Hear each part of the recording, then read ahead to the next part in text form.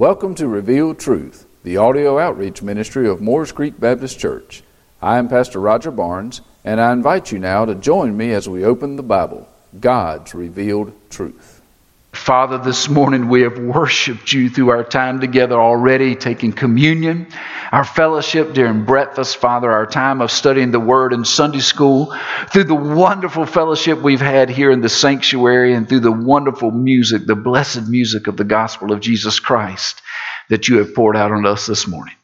Now, as we focus our attention solely upon you, Father, let us look at the proof that comes from the tomb this morning, and I ask that you make very little of me and very much of you. This we pray in the name of your precious Son, Jesus Christ. Amen. Thank you, and you may be seated.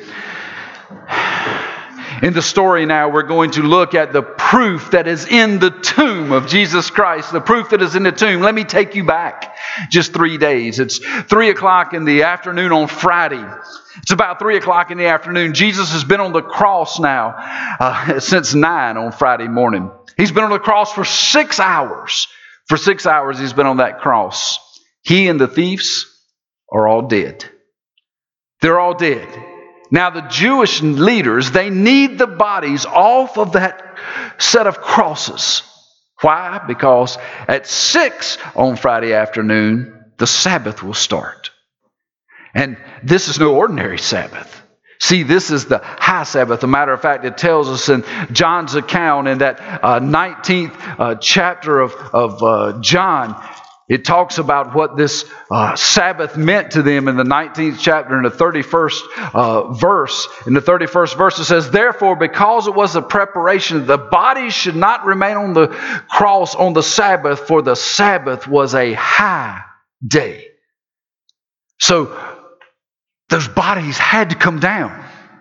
And the reason being is because it wasn't just an ordinary Sabbath. This was the Sabbath that was on the Passover. The Passover was being done during the Sabbath. And it was a high Sabbath. And for those bodies to remain on the cross would defile the Passover and would defile the Sabbath. See, Jewish law said that to leave those bodies on the cross would cause the entire Sabbath to be ruined.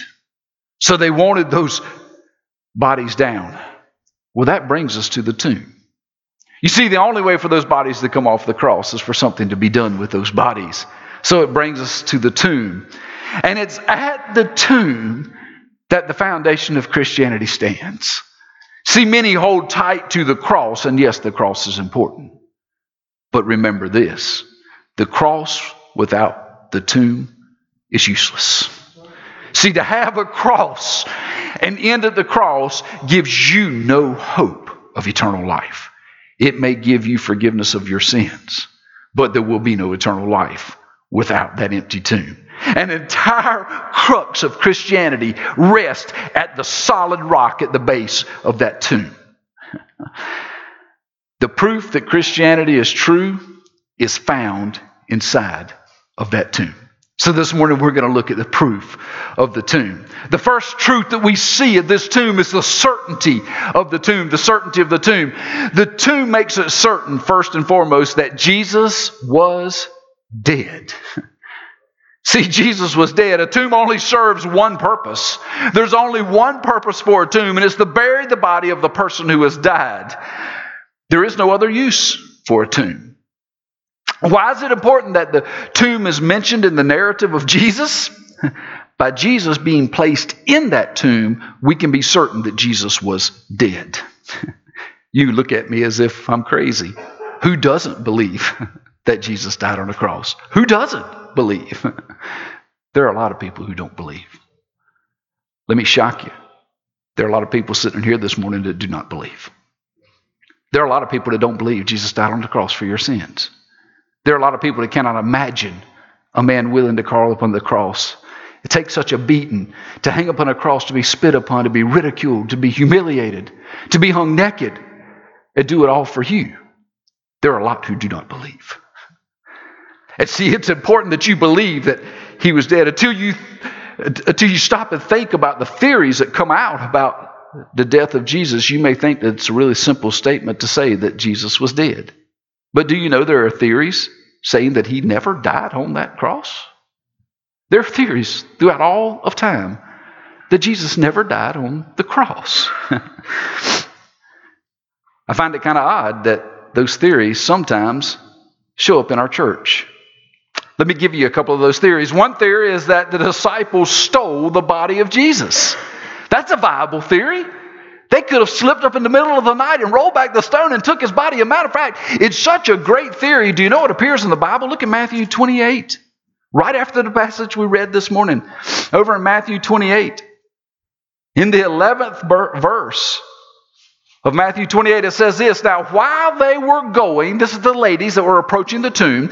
It says, behold, some of the guard came. That guard is the guard that had been guarding the tomb. Came into the city and reported to the chief priests. Now, I find it interesting. Who did the guard work for? The Romans.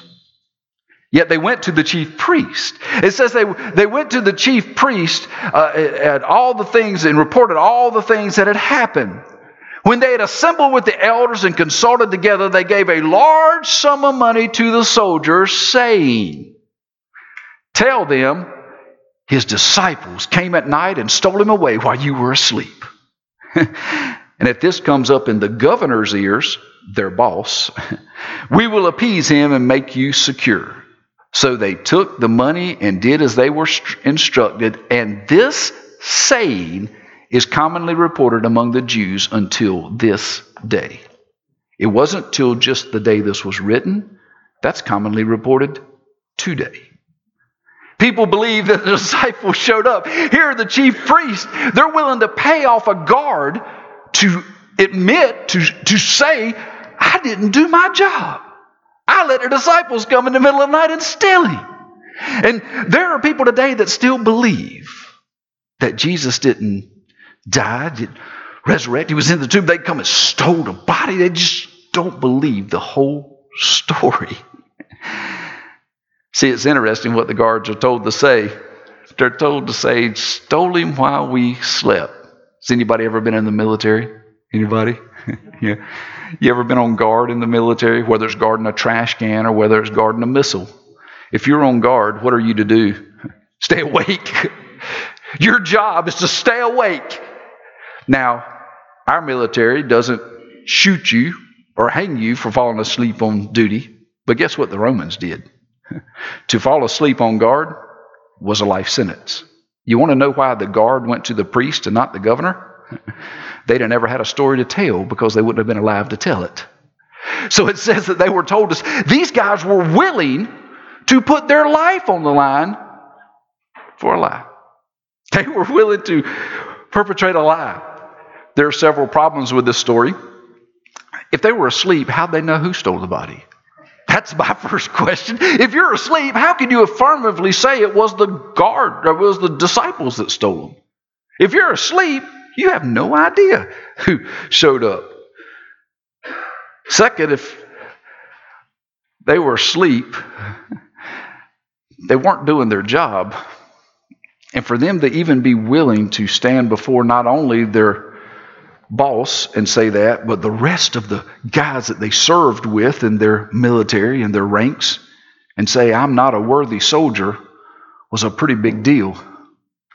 These guys were willing to really just perpetrate an entire lie to disprove this whole Jesus theory. So one of the theories is somebody slipped in and stole his body. Another theory is that he wasn't dead at all. He just passed out. This is called the swoon theory. This is a great theory. This is a great theory. It's spun up by a pretty intelligent guy in the 1600s, by the way. When did Jesus die? A few thousand years earlier. In the 1600s, this guy Venturi came up with this theory that he hadn't died at all. He just kind of fell asleep. He got put inside of this nice, cool tomb.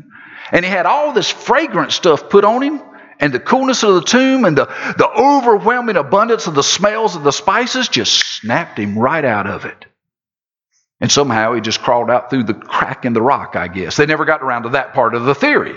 But they said the whole theory was he had just kind of fallen asleep.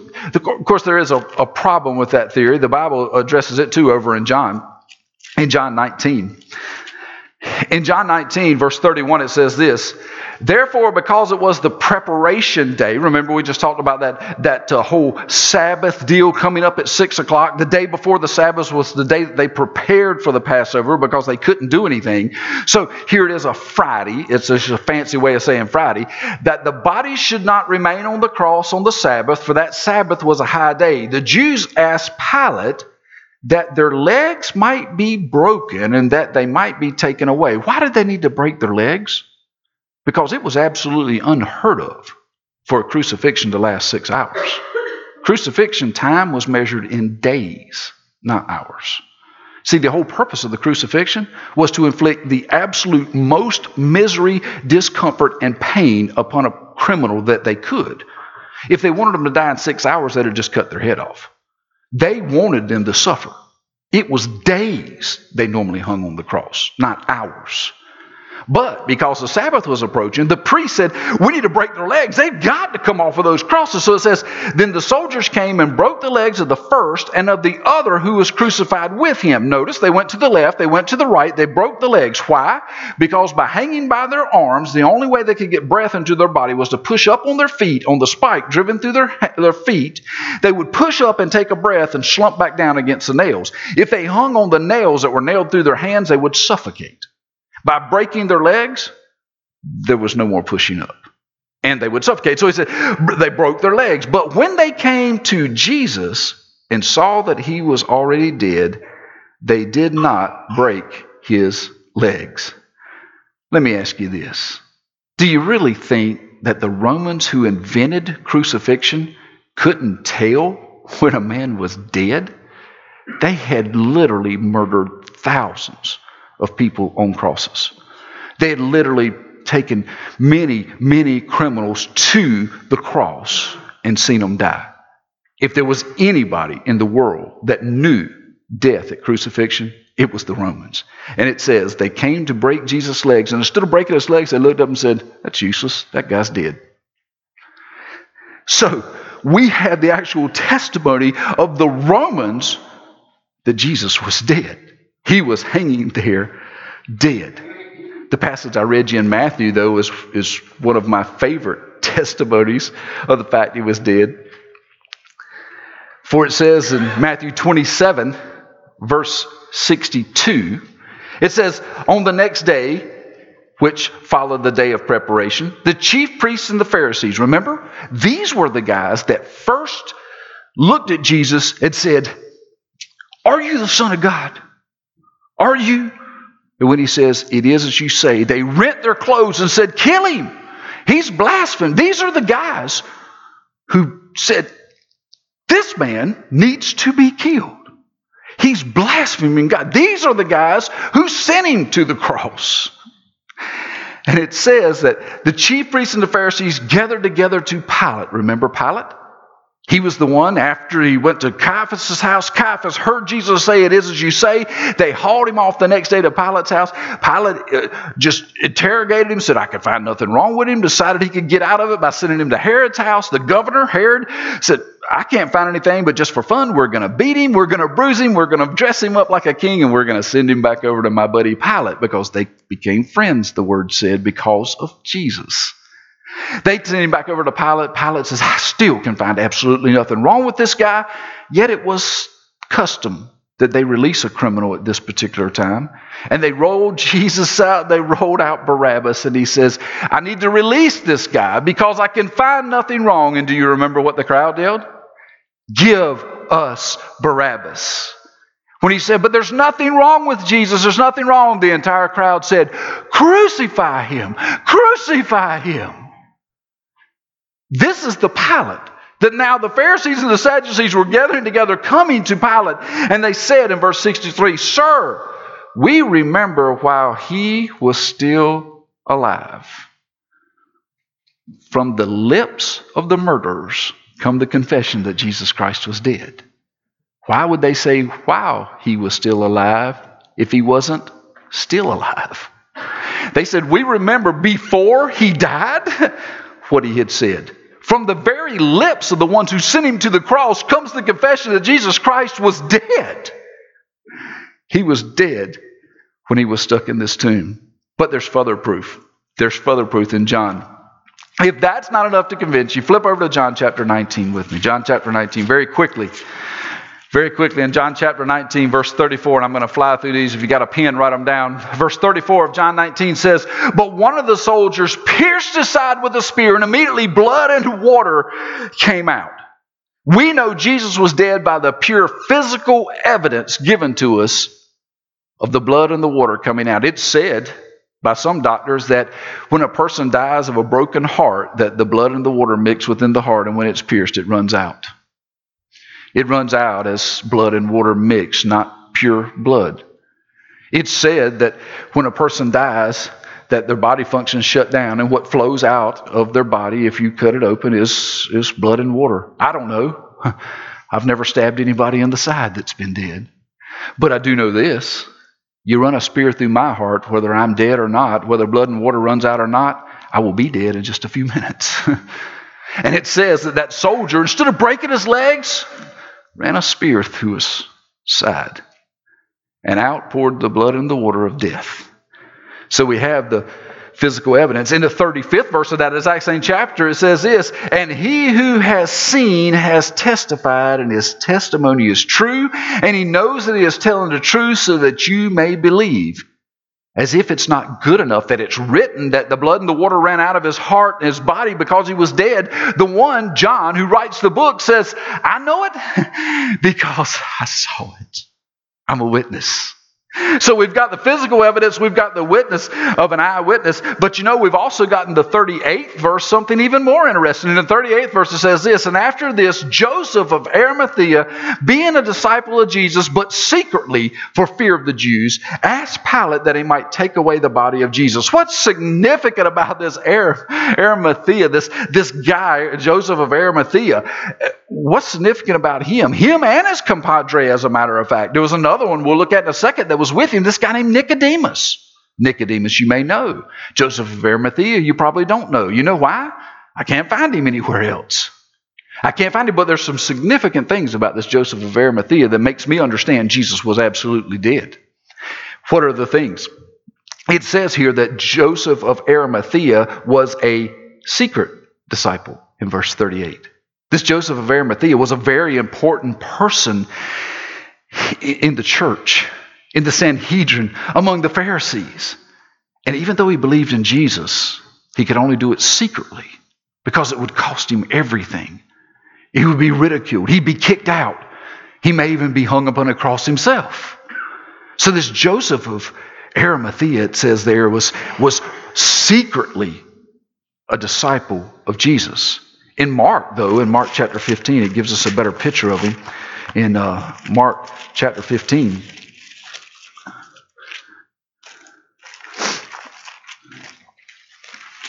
Mark chapter 15, in the 43rd verse, it says this about him. It says, "Joseph of Arimathea, a prominent council member," keep that in mind, "who was himself waiting for the kingdom of God coming, and taking courage, went into Pilate and asked for the body of Jesus." This Joseph of Arimathea that had been secretly following Jesus suddenly was emboldened. It said that he was emboldened. It said that he suddenly got courage. How did he get courage? To take down from the cross a man who wasn't dead. If the man wasn't dead, would he have risked everything to take his body? Would he have gone and stood before Pilate and said, "Give me the body. I'll take it"? He was willing to come out of the closet of Christianity because he knew the one who said that he would die upon a cross for his sins had died. And then we've got that poor Nicodemus that was with him. It tells us in one of the Gospels that Nicodemus showed up to help him. And in John 3, we get a picture of who this Nicodemus is, just in case you forget. But this Nicodemus was a pretty important fellow. It tells us in the very first and second verse of John chapter 3, it says, "There was a man of the Pharisees named Nicodemus."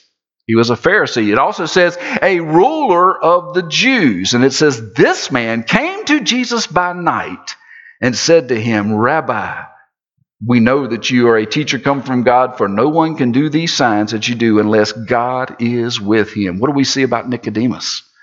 Nicodemus came. It says, matter of fact, that Joseph of Arimathea brought the linen, and Nicodemus went and got the spices. They teamed up. They got together on this thing. This Nicodemus, if you think Joseph of Arimathea was important being on the council, think about this Nicodemus. He was a ruler over the Jews. He ruled from the church. He was a Pharisee. Everything rested on his ability to keep the law. Everything rested on his ability to teach everyone else that they should keep the law. Yet what was he willing to do? Say, the law doesn't matter. I'll take that man off that cross. Do you think he'd have turned his back on all those years of tradition and everything he had learned from a very young age, everything he had believed in? Would he have turned his back on that if Jesus wasn't dead? I think not. I think not. The evidence is just too strong. You see, these men were well respected by the Jews. They were highly esteemed among the Jewish leaders, yet they were willing to lose their prominence, their standing, their reputation. They would not have done this to fake the death of Jesus. To fake the death of Jesus would have gained them no ground. It would have cost them just the same as taking a dead Jesus down. It would have cost them everything. Would they be willing to do that if Jesus wasn't dead? They would only have exposed themselves because they knew Jesus was dead, just as he said it would happen. In fact, being Jews, they would not have even touched a dead body. See, part of the law was to touch a dead body defiled them. And what was the time of year? Passover. They would have not even been able to participate in Passover because they would have been defiled from touching a dead body. Yet they were willing to take the hundreds of years of tradition of Passover and say, forget it. We'll take that lamb off the cross. Everything they had ever placed their faith in had vanished. All those things that they had stood solidly upon for years, in the one moment they said, give me the body, their past life vanished. There's not a man that would do that for a fake death. See, Jesus had died and was buried in a tomb because that is what God decided to do. We have seen the certainty of the tomb, the certainty being that the tomb was there, and we are certain it was there to prove to us that Jesus was dead. Because without his death upon the cross, there would be no spilling of sin. And the word tells us without the spilling of blood, there is no remission of sin. So it's there to prove to us that Jesus was dead. The second thing the tomb proves to us is there is sovereignty in the tomb. There's sovereignty in the tomb. See, God was in complete control of Jesus' crucifixion, if you remember. The crucifixion was mentioned way back in the Old Testament, but was never even invented until the New Testament. It was spoken of that he would be beaten, that he would be hung up on a tree. All those things were prophesied in the Old Testament and were fulfilled by Jesus in the New Testament after the Romans had invented crucifixion, which never existed when it was prophesied. All the prophecies were proof that God was in complete control of the crucifixion. Right down to the fact that he never spoke a word when they ridiculed him, and whenever they questioned him, whenever they said, is this true? Is that true? He stood silently because the word said that he was like a sheep led to slaughter. He was silent. He was dumb before those who would question and ridicule him. All the prophecies about his death he had fulfilled. Jesus himself had decided when he would die. Because while he was on the cross, they had never seen a man that had enough breath left in him that he could raise up and cry out loud, it is finished, and then hang his head and die. Most times they were gasping just to breathe. Yet Jesus decided when he would die. So there's the sovereignty of God at the cross, but God was just as sovereign in the tomb. First, because of the fulfilled prophecies of the tomb. This is amazing to me. Isaiah Isaiah 53, if you remember the book of Isaiah, there's a lot of prophecies about Jesus at this time. But Isaiah 53:9 says this, "And they made his grave with the wicked, but with the rich at his death, because he had done no violence, nor was there any deceit in his mouth." Now, what is special? What is special about that particular verse? See, when a person was crucified, they took him off the cross, and when they took him from the cross, they didn't give him to the family and say, "Now go bury him." You see, for a person to get on the cross meant he was no longer part of society, and he didn't deserve anything. So when they took him off the cross, they threw him in a place called Gehenna. Gehenna, the city dump. The body was cast into the city dump because he was deserving of nothing. Tombs were so scarce at that time, they actually reused them. That's why it mentions this being a new tomb. So why would they place a criminal who didn't deserve to be among the public into a tomb that they didn't have enough of in the first place? So they would take them down, and they would just take them out and throw them out into the dump. And the birds and the animals would eat them. Sometimes they were even left upon the cross and let the birds and animals eat them there. But it says here that and they made his grave with the wicked. Where would his grave have been if his grave was with the wicked? In the dump. The scripture says his grave was made with the wicked. Why? That's to signify the type of death with which he would die. A common criminal upon a cross. It says that his grave was made with the wicked. He was to die a criminal's death. He had hung next to two of the thieves, yet when he died, someone came to get his body. Remember, and here's the significance. Look back at Matthew 27.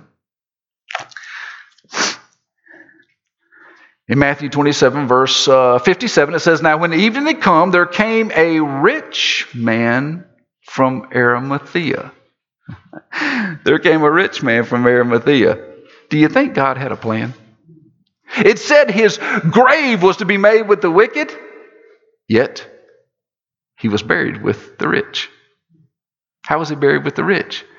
Because God sovereignly worked in the heart of a rich man named Joseph of Arimathea that was one of the Sanhedrin. He so worked in his heart, he came to believe, and he just couldn't accept his Savior being thrown in a dump. And he was willing to step out and say, "Give it to me, I've got a brand new tomb right here." See, the prophecy of Isaiah 53, written thousands of years before, was fulfilled in the sovereignty of God at the tomb. Because instead of being thrown out with the rest, he was brought into the rich man's grave, just as Isaiah said. Second, we see the sovereignty of God in the time Jesus was in the tomb. There was a specific time that he was in the tomb. This is a little tough to do the math for us, because if you've been doing the math in your head, Friday, Saturday, Sunday, it says 3 days and 3 nights. Somehow that math doesn't work. We celebrated him rising Sunday morning. I count 2 nights. Friday, Saturday. If he'd have stayed Sunday, he'd have rose on Monday. But he said 3 days and 3 nights, didn't he? See, you have to know how to Jewish speak. It's a Jewish colloquialism. Any part of any day is considered to be a day and a night. That's why when he hung upon the cross and died, he was buried by 6 o'clock, the start of the new day, so that he was in the tomb Friday, Saturday, and Sunday morning, which in the colloquialism of the day is 3 days and 3 nights. See, there's very specific terminology to what is used, and that to me shows the sovereignty of God. See, when Jesus was alive, everyone had come to him and said, "Hey, let's see you do a miracle." Remember that? Everybody always wanted to see Jesus do these miracles, from the healing of the crippled to the giving sight to the blind, the feeding of the masses of people. Everyone wanted to see Jesus do some type of miracle. The religious leaders were absolutely no different. The same guys, the Nicodemuses, the Josephs of Arimathea, the high priest, Caiaphas, Annas, all these guys, they wanted to see Jesus. So if you're God, let's see it. They wanted to see him do it. How do we know that? Matthew 12. Just flip back a little bit in Matthew 12. And this is where the greatest miracle, the greatest sign to me, comes from. See, when they confronted Jesus and with who Jesus said he was, when they approached him and said, who do you say you are? They wanted proof from a sign. It says in Matthew chapter 12, over in verse 38, it says, "And some of the scribes and the Pharisees answered, saying, 'Teacher, we want to see a sign from you.'" Want to see a sign from you. Jesus said, when he answered to them, an evil and adulterous generation seeks after a sign, and no sign will be given to it except the sign of the prophet Jonah. He reaches way back into the Pharisaical history and says, if you want a sign, let me tell you a story that you already believe because it's in your books. You believe the story of Jonah. Let me reach back there and grab this one for you. He said, the only sign you're going to see is the sign of Jonah. Which is, in verse 40, for as Jonah was 3 days and 3 nights in the belly of the great fish, so will the Son of Man be 3 days and 3 nights in the heart of the earth. When the Pharisees looked at Jesus and said, tell us, who are you? Show us a sign. If you're God, show us a sign. He said, you want a sign because you're an adulterous generation. Let me tell you what the sign is. And it was prophesied when the story of Jonah happened. When Jonah was placed in the belly of a whale and was spit out 3 days later to go tell the world that there was a Savior, to go tell the world that God loved them. Guess what? I'm your new Jonah. But I'm not going to be in the belly of a whale. I'm going to be in the heart of the earth. And just as assuredly as 3 days after Jonah went into the fish, he came out. 3 days after I go into the ground, I will come out. See, when I asked for a giant sign, Jesus said, no, you're not going to get a sign. The only sign you will see is a sign like the sign of the prophet Jonah. Jonah was in the belly of the fish for 3 days and 3 nights. Jesus said he would be in the heart of the earth for 3 days and 3 nights. He spoke of his death and his resurrection. How do we see the sovereignty of God in that? 3 days after Jesus was placed in the tomb, it was found to be empty. The very words that God, in man form, Jesus, spoke to the religious leaders were found to be true. Why? Because God is sovereign. And the proof that God is sovereign in the tomb is the fact that Jesus rose 3 days later. The proof that God was there, that God made it happen, was the missing body. God had prophesied that he'd be buried with the rich. And Jesus himself had said, I'd be put in a tomb and 3 days later found to be missing. I'd be risen. See, both of those were accomplished just as they were foretold. Exactly as they were foretold. So we've seen the certainty of the tomb, and we've seen the sovereignty in the tomb, but there's a third point very quickly. And this leads us to the security of the tomb. You see, it's not just enough to be certain that Jesus died and was buried in a tomb. It's not just enough to believe that God was sovereign over everything that happened at his crucifixion and his death, his burial, and his resurrection. It's not just enough. See, Jesus' death in crucifixion had satisfied God's wrath on the sin for those who believe. His death had satisfied God. The wrath that he was going to place on the sin on us had been placed on Jesus on the cross. The fact that his burial was just as he and the Father had prophesied shows God's sovereign control over that situation. And the fact that he rose from the dead offers those who believe the security of eternal life. You see, that empty tomb first tells us there is secure that God accepted Jesus' payment. Very quickly, flick to Acts with me. We're out of time. But in Acts chapter 2, and you're going to have to write these down because I'm going to go to it quick. Acts chapter 2, verse 22, it says this, Men of Israel, hear these words. Jesus of Nazareth, a man attested by God to you by miracles, wonders, and signs, which God did through him in your midst, as you yourselves also know him, being delivered by the determined purpose and foreknowledge of God, see the sovereign control, says that you have taken by lawless hands, have crucified, and have put to death, whom God raised up, having loosed the pains of death, because it was not possible that he should be held by it. See, what happened was God was in sovereign control. He used the Pharisees and Sadducees to put Jesus to death. Why? That our sins may be covered by his blood. They placed him in a tomb, not knowing that they were fulfilling the scripture that said he would be buried with the rich. Then he rose from the dead. How? By the sovereign power of an almighty God, because the pains of death could not hold the mighty Savior. He rose from the dead for us. It goes on to tell us in verse 32 that Jesus has raised up, this Jesus God has raised up, of which we are all witnesses. Therefore, being exalted to the right hand of God and have received from the Father the promise of the Holy Spirit, He poured out this which you now see and hear. Jesus was not only crucified, was not only buried in a tomb, not only rose the third day, but now He sits at the right hand of the Almighty God. And see, we came from the grave for one reason, that He now stands as an intermediary between us and God. When we get on our knees and pray, God, please, we need this, forgive me of my sin, Jesus steps in the middle and says, God, that's my man. I died on the cross for him. Put his sin on me. I've already paid the price. And He can do that because He's no longer in the grave. He's risen from the grave. Then in verse 36 it goes on to say this, therefore let all the house of Israel know assuredly that God has made this Jesus, whom you crucified, both Lord and Christ. See, when He preached, He said this God that you put to death, that you put in a tomb, was raised by the power of an Almighty God. He's now sitting at the right hand of God. And you know what? He is Lord whether you admit it or not. And the Bible tells us that in the last days, every knee is going to bow. Every tongue is going to confess that He is King of kings and Lord of lords to the glory of an Almighty God. Why is it significant to understand that the tomb is empty? It's secure in the fact that Jesus is our God and our Savior and our Lord. Second, there's security that we can be saved through what He did. See, it's not enough to know. It's not enough to believe that it says in the Scripture. You must believe in your heart. There's not enough preaching I can do in all the world to preach you into heaven.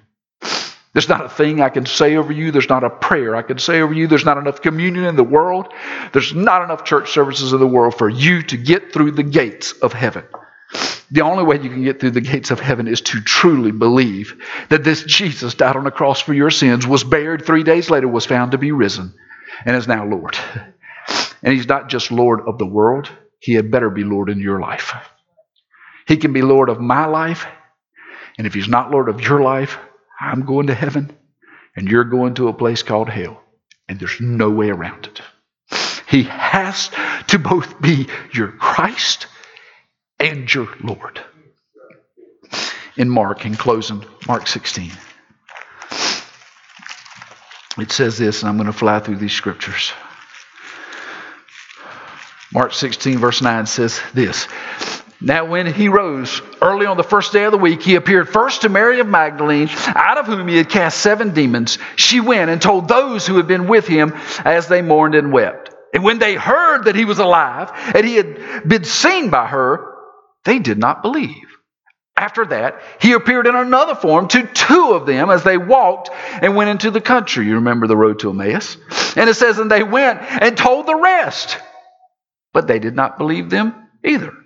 Later, He appeared to the 11 as they sat at the table, and He rebuked their unbelief and the hardness of their heart, because they did not believe those who had seen Him after He had risen.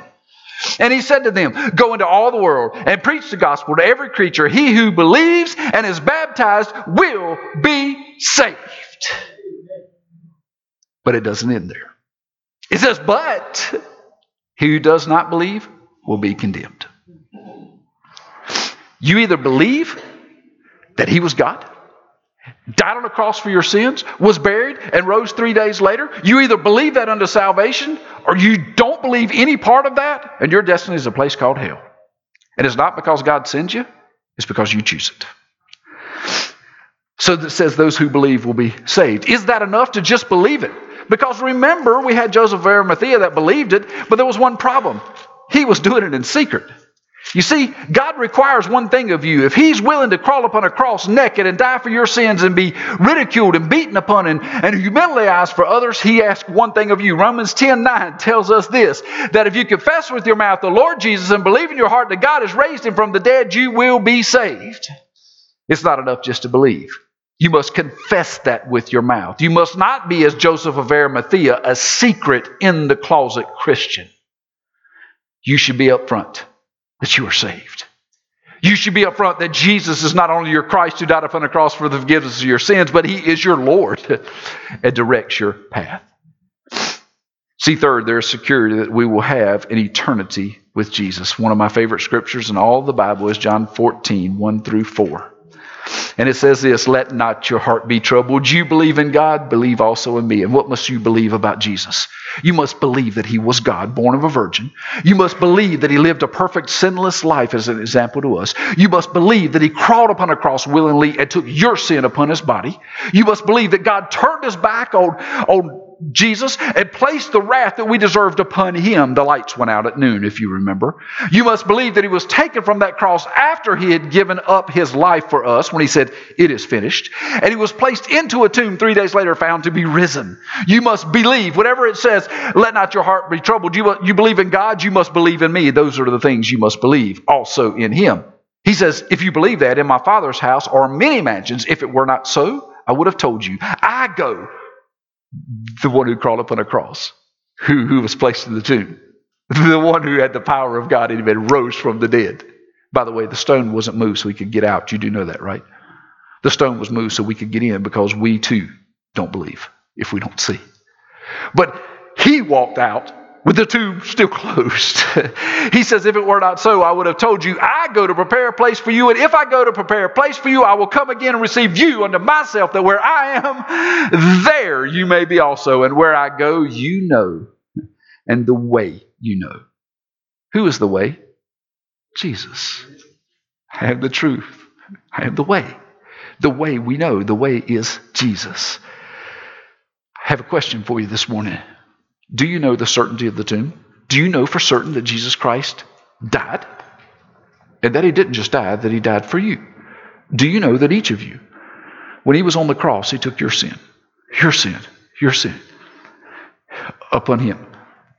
He was willing to be separated from a God he had never been apart from for you and me. Do you know certainly that he took that and was murdered because of us? It's as if we drove the nails in his hands and feet. It's as if you held the spear and run it in his side. We killed him. We can blame it on the Sadducees, Pharisees, Pilate, Herod, all we want. It was us who killed him. Do you believe he died? The certainty of the tomb that he was dead? Do you believe the sovereignty of the tomb, that it was God's plan all along? It never caught God by surprise. God said, you want a sign? You want a miracle? I'm going to give you a miracle. My son is going to be gone when you come back. Just as I said, just as he said. So not only the certainty of the tomb that he was dead, but the sovereignty of the tomb that God was in control. And then that leads me to the greatest of all questions. Do you have security in that tomb? Have you ever accepted this Lord Jesus as your Savior, as your Lord? Not counting on what the church can do, not counting on what mom or granddad or any. Have you ever looked into the face of the one who was beaten so badly was unrecognizable and said, I believe that I'm a sinner and I need a Savior. I believe that Savior is you. And I believe the only way I can have you as my Savior is to turn my life over to you, as the Word says, to be in you. Have you ever had the security of his death upon a cross for your sin? And then have you truly believed that you have life eternal because of his rising from the dead? Have you ever placed the security of your life not in your bank account, not in your life insurance, not in your doctor and your health plan, but in the great physician? Have you ever placed your eternal life in the hands of the doctor of all doctors that heals the very soul within us? If not today, could be the day that you turn your life over to Christ because of the proof in the tomb. Thank you for joining us here at Revealed Truth. I would like to personally invite you to visit with us at Moores Creek Baptist Church. We're located at 3107 Union Chapel Road in Curry, North Carolina. Our Sunday school starts at 10 o'clock on Sunday mornings and is followed at 11 o'clock with our Sunday morning worship service. We also have a time of prayer and Bible study on Wednesday evenings at 7 o'clock. We look forward to seeing you soon.